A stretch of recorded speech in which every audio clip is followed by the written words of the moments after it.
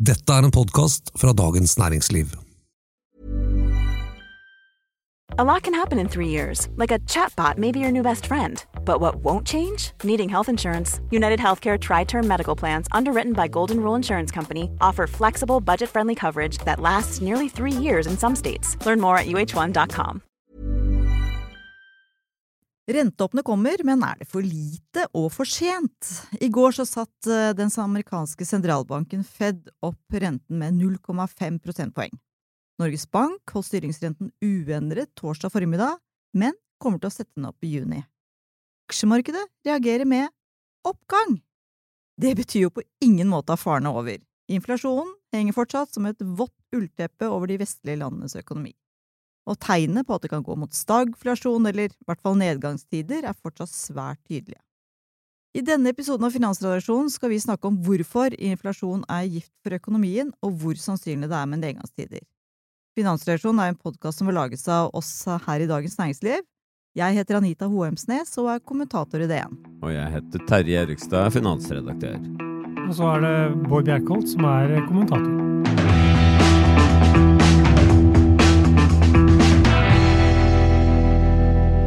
Ja, og i dag har vi med oss supervikar, Bård Bjerkholt, fordi Tor Christian har mistet stemmen, noe som gjør podcastinnspilling litt vanskelig. God bedring til han. Og Bård jo også veteran i finansredaksjonssammenheng og var med på oppstarten av podcasten i 2016. Så dette borger for bra innhold. Ja, vi utsatte jo faktisk innspillingen av podcastepisoden denne uken, nettopp for å få med oss de svært viktige rentemøtene, som da i Fed i går kveld og Norges Bank i dag. For det jo liksom symbiosen, inflasjon og rente som liksom hot topics i 2022. Og hva skjedde? Bare gå rett på det. Hva skjedde egentlig i går kveld, Terje? Jo, sentralbanken gjorde akkurat det som alle trodde den skulle gjøre, nemlig sette opp renten med 0,5 prosentpoeng, og varsle at det kommer den til å gjøre også de neste møtene, eller det som ligger i planen deres da. Og sånn sett så skulle du tro at det ikke skulle bli så store utslag i markedene, fordi sentralbanken gjorde akkurat som alle trodde. Men det tok jo helt av. Ja, under press. Det var fascinerende å se på, fordi først så var det nesten ingen utslag i hverken aksje- eller rentemarkedet. Men under pressekonferansen etter møtet, hvor sentralbanksjefen Jerome Powell snakket med pressen, så fikk han et spørsmål om det aktuelt å sette opp renten enda mer på et møte, altså med 0,75 prosentpoeng. Og så sier han at nei, det ikke noe vi aktivt vurderer. Altså han utelukket ikke, men han bare sa at det ikke noe vi aktivt vurderer. Og da plutselig så ble alle lykkelige og tenkte, oi, vi unngår 0,75. Da alt i orden, så da bare gønna de på, og renta gikk ned, og aksjemarkedet gikk opp. Det jo helt absurd hvordan, vi elsker jo å se hvordan aksjemarkedet reagerer på de utroligste ting her. Men en av de tingene som gjør at problemene så store i den amerikanske økonomien, at det så sjukt mange jobber ledige i forhold til hvor mange som søker på dem. Kan du forklare den sammenhengen der, Bård? Alle skulle tro at det var kjempebra å ha masse jobber å velge å vrake mellom. Nei, altså, det jo bra for arbeidstakerne, det ikke noe tvil om det. Og dette har jo vært et sentralt mål for amerikansk økonomisk politikk, at flere skal komme i jobb, og spesielt for Biden-administrasjonen har det vært et veldig eksplisitt mål, ikke bare at å få ned arbeidsledigheten, men å få grupper som historisk har hatt veldig høy arbeidsledighet, og få den ned. Og så har liksom tanken vært at det kan vi få til hvis vi kjører på litt i den økonomiske politikken, bruker mer penger, og spesielt da under pandemien. Og så man jo avhengig av da å få sentralbanken med seg på det, sånn at ikke den kommer inn og setter opp renten, og det har den jo heller ikke gjort. Den har vært, skal vi si, bemerkelsesverdig. Dovish jo dette begrepet som brukes altså man sier duete på norsk, det høres jo ikke så bra, men det jo da at man veldig forsiktig med å sette opp renten, og hvor motsatsen da å være hawkish eller haukete. Men den amerikanske sentralbanken har vært da veldig dovish veldig lenge, og resultatet ser vi jo nå, det jo at inflasjonen ble veldig høy, og nå har den jo da omsider snudd igjen. Sånn at, og det kan jo også forklare litt av den oppgangen, at markedet her fryktet vel at sentralbanken nå har blitt veldig hawkish og veldig tøff, og skal sette renten veldig raskt opp, og så ble de beroliget av Powell på den pressekonferansen. Og ikke sant, når det så høy aktivitet, og det bare sprutes penger inn i markedet, så det mange bedrifter som trenger nye arbeidstakere for å opprettholde den høyere aktiviteten. Men det rett og slett ikke folk nok til. Nei. Altså, man må se på målet til den amerikanske sentralbanken. Det veldig eksplisitt at de skal ha maksimal sysselsetting og en inflasjon over tid på 2%. Du kan si at de har levert på det ene målet, nemlig nå det flere jobber enn det arbeidssøkere. Men de har ikke levert på det andre målet. Nå det 8% inflasjon i stedet for 2%. Så nå jobben da selvfølgelig å få det andre målet, å komme i mål med det målet. Vi må minne om litt om hvorfor inflasjonen gitt for økonomien. For at, altså at motgiften rente. Fordi det virker jo litt sånn absurd egentlig, hvis man ikke har noe forhold til økonomisk sammenheng. Så liksom, ja, men jeg har jobb, og herregud, jeg har penger til overs, og dette bare stå på. Ja. Men det jo den lønns- og prisspiralen som vi har snakket om tidligere, som liksom giften her, det ikke det? Jo, altså, det som litt sånn paradoksalt da jo at faktisk, selv om arbeidsmarkedet sterkt og lønnsveksten har tatt seg kraftig opp, så går faktisk lønna reelt sett ned, fordi prisene stiger mer enn lønningene. Og det jo det som utfordringen med en løpsk prisvekst, at man jager på en måte etter prisveksten ved å sette opp lønningene, og så genererer det ytterligere prisvekst, og det man redd for jo at alle skal innstille seg på at nå kommer det til å bli kjempehøy prisvekst i årene fremover, så nå må vi endre våre priser, og så blir det da på en måte en selvoppfyllende profeti da. Og da, inflasjon jo egentlig redusert kjøpekraft, alt annet like. For alt du da trenger blir dyrere. Og det klart, det var han Powell veldig sånn tydelig på under pressekonferansen, og han starter liksom at nå må jeg snakke til deg, jeg vil gjerne snakke til det amerikanske folket. Jeg vil gjerne formidle at jeg forstår hvor vondt det for dere med denne inflasjonen, og særlig for de som har fastlønn og lav lønn. Nå både mat og bensin og alt blitt mye dyrere, så de ser at deres liksom hverdag blir veldig tøff da.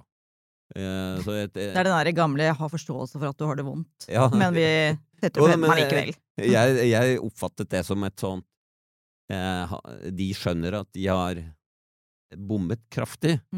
De leverer 8% inflasjon når målet 2, og de må bare, dette så sterkt politisk i USA at de må bare gjøre alt det de kan for å få ned den inflasjonen, men det ikke alt de kan gjøre heller.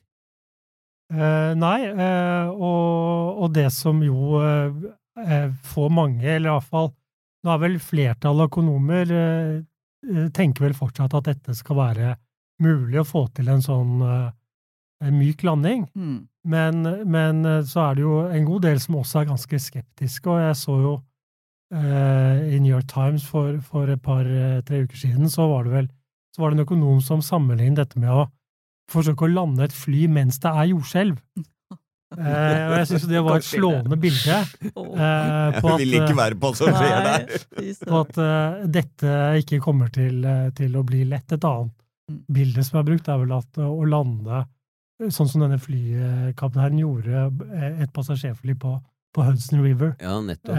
Noe som heller ikke så lett å få til, men det gikk jo bra da. Det ble en myk landing. det ble en myk landing. Men og hvis man ser på historien i USA, så så det jo sånn at dette har skjedd 3 ganger tidligere, så har sentralbanken greid å sette opp renten uten å utløse en såkalt resesjon, og uten at arbeidsledigheten går opp. Og det skjedde da i første gang i 1964. Det skjedde 20 år senere i 1984, og så skjedde det også på 90-tallet, i 1993. Så det kan si at dette mulig, men problemet da jo at i disse tilfellene så var både arbeidsledigheten i utgangspunktet høyere, og til dels mye høyere, og inflasjonen var heller ikke så høy som den nå. Så det liksom, det mange, noen peker på disse episodene og sier at ja, men det mulig, mens andre, sånn som Bill Dudley, som da var tidligere sjef for sentralbanken i New York, peker på disse 3 tilfellene og sier at dette viser at en resesjon nå uunngåelig, faktisk. Hva betyr resesjon igjen? Ja, altså, den enkle definisjonen 2 kvartaler med nedgang i økonomien, med altså negativ vekst. Den offisielle definisjonen i USA, den gjøres egentlig av en egen ekspertgruppe i en organisasjon som økonomene har, som på en måte ser bredere. Da skal det være en varig, bred nedgang i den økonomiske aktiviteten. Og det fasiten om USA eller et land i resesjon, den kommer alltid etterpå. For vi skal være klare at en ting nå at vi sitter og gjetter på hva som skjer i fremtiden, men vi vet jo ikke engang hva som skjer nå. Nei. Det jo ekstremt sånne usikre økonomiske tider, og kanskje mer sånn, nei, men dette har vi jo ikke sett før litt, og det jo egentlig den Norgesbank som også da hadde rentemøte i dag sier, ikke sant? Ja, men det ganske illustrerende at det Powell, sentralbanksjefen, sa i går, var at vi tør ikke å si noe om hva som situasjonen om 60 eller 90 dager frem i tid. Forward guidance, som det heter. Nei, det tør vi ikke egentlig å si noe særlig om. Og så viste den til at ja, men bare i løpet av noen få måneder har det jo skjedd et par sjokk som kan drive inflasjonen videre opp. Og så viste den jo til krigen, altså Russlands invasjon av Ukraina, og så viste den til de strenge nedstengningene i Kina.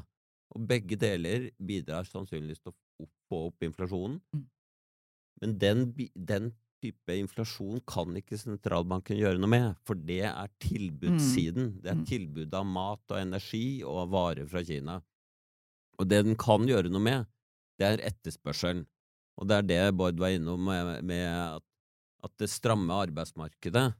Altså, enkelt sagt, det sentralbanken må klare, for så vidt både, ikke bare i USA, men alle steder, å dra ned den økonomiske aktiviteten, gjøre det dyrere å investere, dyrere å låne, og sånn sett skape færre jobber, og at lønnsveksten går ned, for at ikke inflasjonen skal løpe løpsk. Og så det da hvor hardt skal du ta i, og der har de egentlig ikke filla peiling.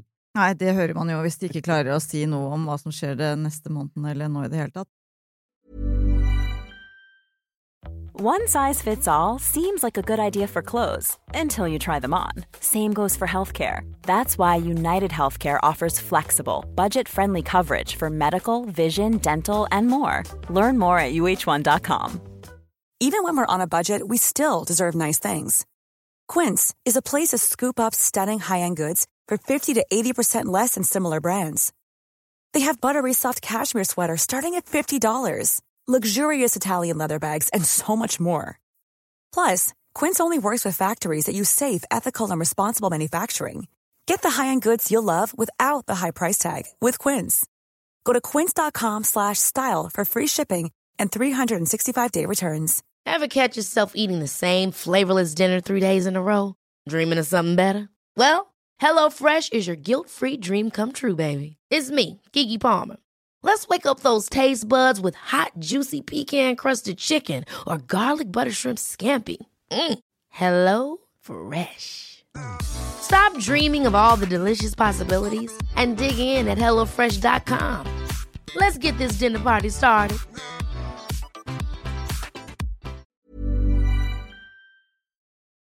Nå har vi snakket mye om den amerikanske sentralbanken. Vi jo hva heter det for noe? Vi oss selv nærmest. Så Norges Bank hadde jo rentemøte I dag, og for de med mye lån I Norge, så kan man jo glede seg over at det ikke ble en renteheving I dag. Men de fastholdt da at den renten den skal opp I juni. Var det uventet, Bård? Nei, det var omtrent som ventet, og det jo viktig da å si at Norges Bank jo en annen og mye bedre situasjon enn den amerikanske sentralbanken. For det første så inflasjonen mye lavere I Norge, og for det andre så startet jo Norges Bank denne fasen med renteøkninger mye tidligere, så vi jo ikke på etterskudd på samme måte. Og så det jo en tredje faktor her og det jo at I Norge så har jo veldig mange husholdninger flytende rente på boliglånet, så vi har både mye boliglån med flytende rente, og da når sentralbanken begynner å sette opp renten, så merker man det veldig fort. Og I USA så det jo annerledes, der har jo folk stort sett fast rente på boliglånet, sånn at når sentralbanken setter opp den styringsrenten, så skjer det ikke noe særlig med renteutgiftene til folk flest. Man avhengig mer av det man kaller da financial conditions, altså finansielle forhold, blir strammere, og derfor tror jo mange at børsen vil falle, fordi den nesten må falle, skal man greie å stramme inn. Og sånn det ikke I Norge. Hever du renten, så går det ikke lang tid, rett og slett, før folk begynner å merke det på lommebok. Jeg synes det var interessant også, vi hadde et innlegg her I DN nå I går, var det vel? Altså, var det torsdagsutgaven? Ja, en blanding av papir og digitalt og så videre. Nå skulle jeg finne navnet på han som hadde skrevet det, og det ble helt borte for meg. Nei, det gjorde det ikke. Postdoktor ved Økonomisk institutt på UiO, Martin Blomholt Holm, har skrevet, sammen med flere andre, at det jo ikke, altså vet egentlig Norges Bank hvor mye renteøkning som skal til for å dempe dempe inflasjonen I dag, fordi at situasjonen nettopp det at vi har veldig høy gjeld, I motsetning til for 20 år siden, gjør at en renteeffekt, og de har jo målt den ned på desimale, holdt jeg på å si, vil slå mye sterkere inn I den enkeltes økonomi enn tidligere. Ikke det riktig? Ja. Jo, kortversjon. Veldig interessant innlegg. Det jo basert på en forskningsartikkel som publisert I et av de prestisjetunge tidsskriftene. Og det de ser på det man kaller kontantstrømskanalen. Altså, hva skjer med våre utgifter og inntekter som husholdninger når renten går opp? Og de som har da mye gjeld, som Bård sa, også med flytende rente, de vil umiddelbart få en høyere renteregning fra banken. De som har mye penger I banken, de vil få en bedre rente på inntektene sine. Så det de to effektene da, de virker I hver sin retning. Men ettersom husholdningene som netto, hvis man summerer opp alle bankinnskudd og alle lån, så gjelden på 140% av disponibel inntekt. Det betyr at den kanalen da, den virker ganske sterkt I Norge. Og disse forskerne, de lurer på om egentlig Norges Bank har tatt inn over seg hvor sterkt den virker, for det, som du sa, så hvis Norges Bank baserer seg på historikken, så vil de ikke fange opp dette. Så da vi vet ikke helt svaret på det, fordi at de modellene som Norges Bank bruker der, du kan ikke se det direkte på det, ifølge disse forskerne da. Så jeg vet ikke hva du tenker, Bård. Ja, det vil jo være litt overraskende hvis ikke Norges Bank har oppdaget hvor mye gjeld norske husholdninger Altså, det klart, de vet det. Men jeg oppfatter at de hever jo renten nå gradvis, og veldig opptatt av å se om hvordan dette slår inn da. Fordi det jo, vi har aldri gjort dette med så høy gjeld før, Så det klart at det en usikkerhetsfaktor. Men det er bare for å fullføre der, at det gjentar den rentekomiteen som hadde møte, gjentar i den uttalelsen som det publiserte i dag, at man må gå gradvis frem. Man usikker på virkningen. Og Norges Bank har jo også gjort en evaluering av effekten av rentenedgangen, og den effekten var sterkere, så de, etter å ha satt ned renten, og de kunne regne på det, enn det de trodde på forhånd. Så de nok veldig obs på at rentevåpenet veldig sterkt i Norge. Kan du se på den boligprisveksten som har vært nå siden når mars 2020, når alle måtte gå hjem og pandemien var der, så stengte jo også boligmarkedet. I mai, når Norges Bank satte ned renten til styringsrente til 0, så var det full fest, og det har det jo for så vidt vært helt fram til den måneden her egentlig, hvor det var litt mer utflating av ulike årsaker. Så du kan si at den der, på en måte kan du si at det at vi alle som samlet sett har så mye gjeld, gjør at vi nærmest liksom tvinger Norges Bank til å være litt forsiktige, og ikke sette opp for mye. Nå har jeg fått så mye lån, så får du jammen kan jeg bare gønne på å ta opp mer lån. Men jeg bare bet meg merke i en setning som sto i den der forklaringen fra rentekomiteen på dagens rentemøte, og det jo litt sånn som går liksom gufsent nedover ryggen på de som har mye gjeld, for blir det utsikter til mer varig høy prisvekst? Det står I hvert fall det står da. Kan renten bli satt raskere opp enn renteprognosen I forrige pengepolitiske rapport tilsier? Altså, fester inflasjonen seg, så blir det høyere rente enn den renten som de vel trodde ble sånn cirka 3% ved utgangen av 2024. Unnskyld, 3% på boliglånsrenten, ikke styringsrenten. 2,5 ved utgangen av 2023. Ja, 2023 var det. Det som på en måte ligger I planen nå, da. Ja. Så det kan jo bli men de endrer jo de også, men jeg synes at Norges Bank så utrolig mye mer forutsigbare enn den amerikanske sentralbanken. Ja. Jeg tenker at Norges Bank mye mer åpen om hva det planlegger, hva banken planlegger. Men ser man på historikken, så blir det ikke alltid som planlagt. Nei. Men jeg mener, ikke sant? Det jo sånn verden at når den endrer seg, så må man legge en ny plan. Sånn at, men jeg synes det en klar fordel at Norges Bank så åpen med hva man tror, gitt dagens situasjon. Så tror man at man skal gjøre det og det. Og så må man jo selv gjøre en vurdering av hvor sannsynlig de forskjellige utviklingstrekkene da. Ja, det ikke så lett å gjøre de vurderingene selv, det? Nei, og det jo en situasjon med mye usikkerhet, også fordi man har gjort, og da snakker vi jo igjennom om USA, man har gjort ting sånn som disse kvantitative lettelsene, hvor sentralbanken kjøper store mengder verdipapirer for å få ned de langsiktige rentene også, for å da få I gang økonomien, og det har man jo ikke gjort før I samme skala, så når man nå skal begynne å reversere dette, så det jo nok en ting som kommer inn som på en måte man ikke vet utslagene av, og man har vel, man har ikke visst hvordan dette har virket når man har gjort det, og man vet heller ikke så mye om hvordan det vil virke når man nå skal avslutte. Så det jeg tror, hvis man skal gi noe råd til folk, vel da å kanskje være litt forsiktig, og ikke ha små marginer I privatøkonomien, men kanskje liksom ta høyde for at renten kan stige litt mer enn for eksempel enn det Norges Bank da legger opp. Ja, vi kan unngå å være det der lottospillende folket som bare turer fram og satser på det beste, men heller prøve å bygge opp litt buffere for de som klarer det selvfølgelig. Jeg tror at dette var jo da typisk et sånn, vi skulle ønske vi kunne gi dere et svar med 2 streker under. Det kan vi ikke.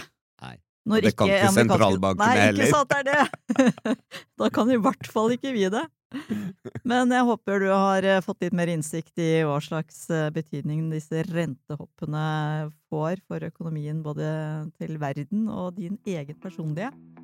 Tusen takk for at du hørte på oss. Våre teknikere Gunnar Bløndal.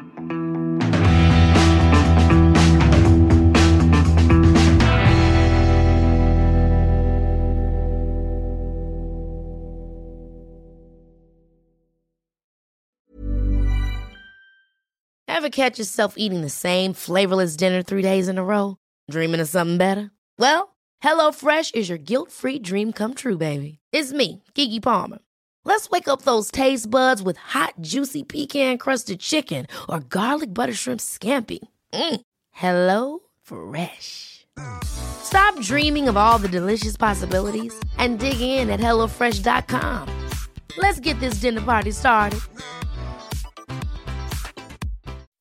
When you make decisions for your company, you look for the no-brainers. If you have a lot of mailing to do, Stamps.com is the ultimate no-brainer. Use the Stamps.com mobile app to mail everything you need to keep your business running with up to 89% off USPS and UPS. Make the same no-brainer decision as over 1 million other businesses with Stamps.com. Use code PROGRAM for a special offer. That's Stamps.com, code PROGRAM.